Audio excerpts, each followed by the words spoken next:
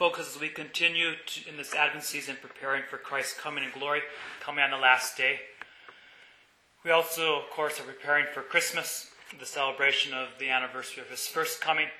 We're reminded that in these readings today that we're going towards some place. This place that we're longing for, which we hear about in our first reading, where the wolf will be the guest of the lamb, the leopard shall lie with the kid, the young lion and the calf shall browse together, the cow and the bear shall be neighbors. Meaning that all these creatures which now are at enmity with one another, that fight amongst themselves and some devour the others, there's going to be a point in time, heaven, when everything gets along, specifically people, that people get along, and we long for that day, the coming of Christ in glory, where there's no more sin in the world, where there's no more death as we know it today. Last Sunday, after I'd finished Mass here, I jumped into my car to head off to Twin Buttes, and I looked at my phone before I started, and I saw a number of text messages. One of them was from Father Jeffrey Swack. He's in Hebron in Glen Ullin. Remember last week I talked about that you don't know when you're going to die, so stay awake, be prepared for that day when you're going to die. 2 were in the field, 1 was taken, 1 was left. 2 were working at the mill, 1 was taken, 1 was left. We don't know when we're going to pass from this world.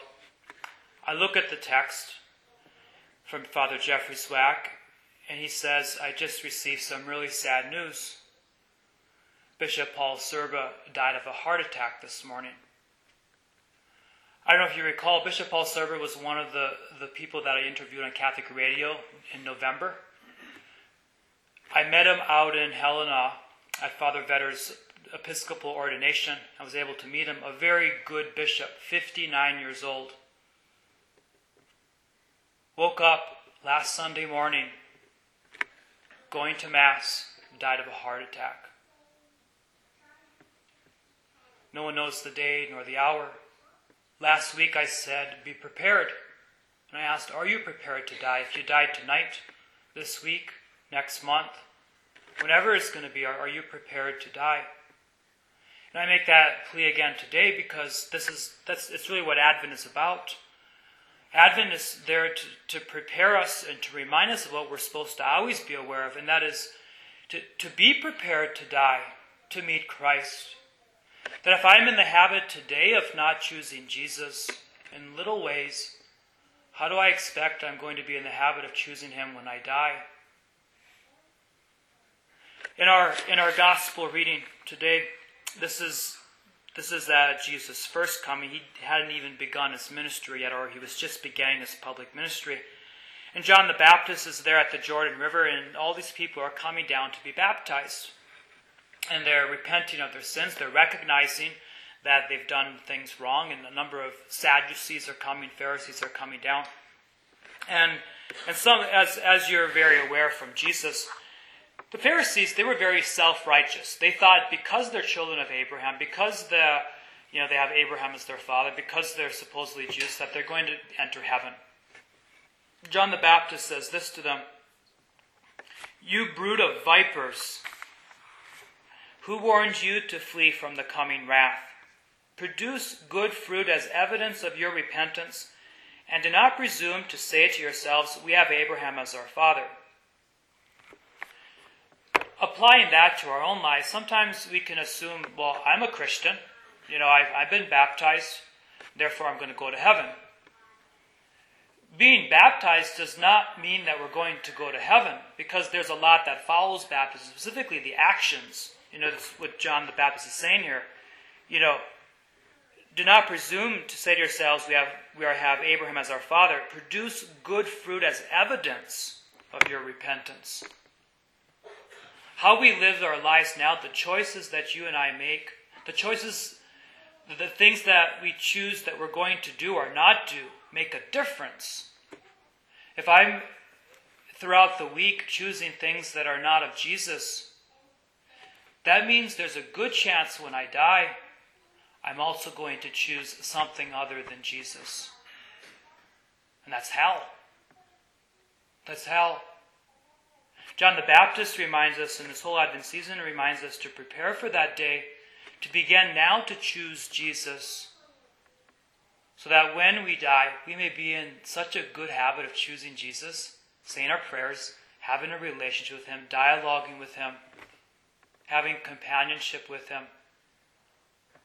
And it makes this a big difference. Death becomes a moment of happiness, not a moment of sorrow. But you and I oftentimes have such a complacent heart that we just think,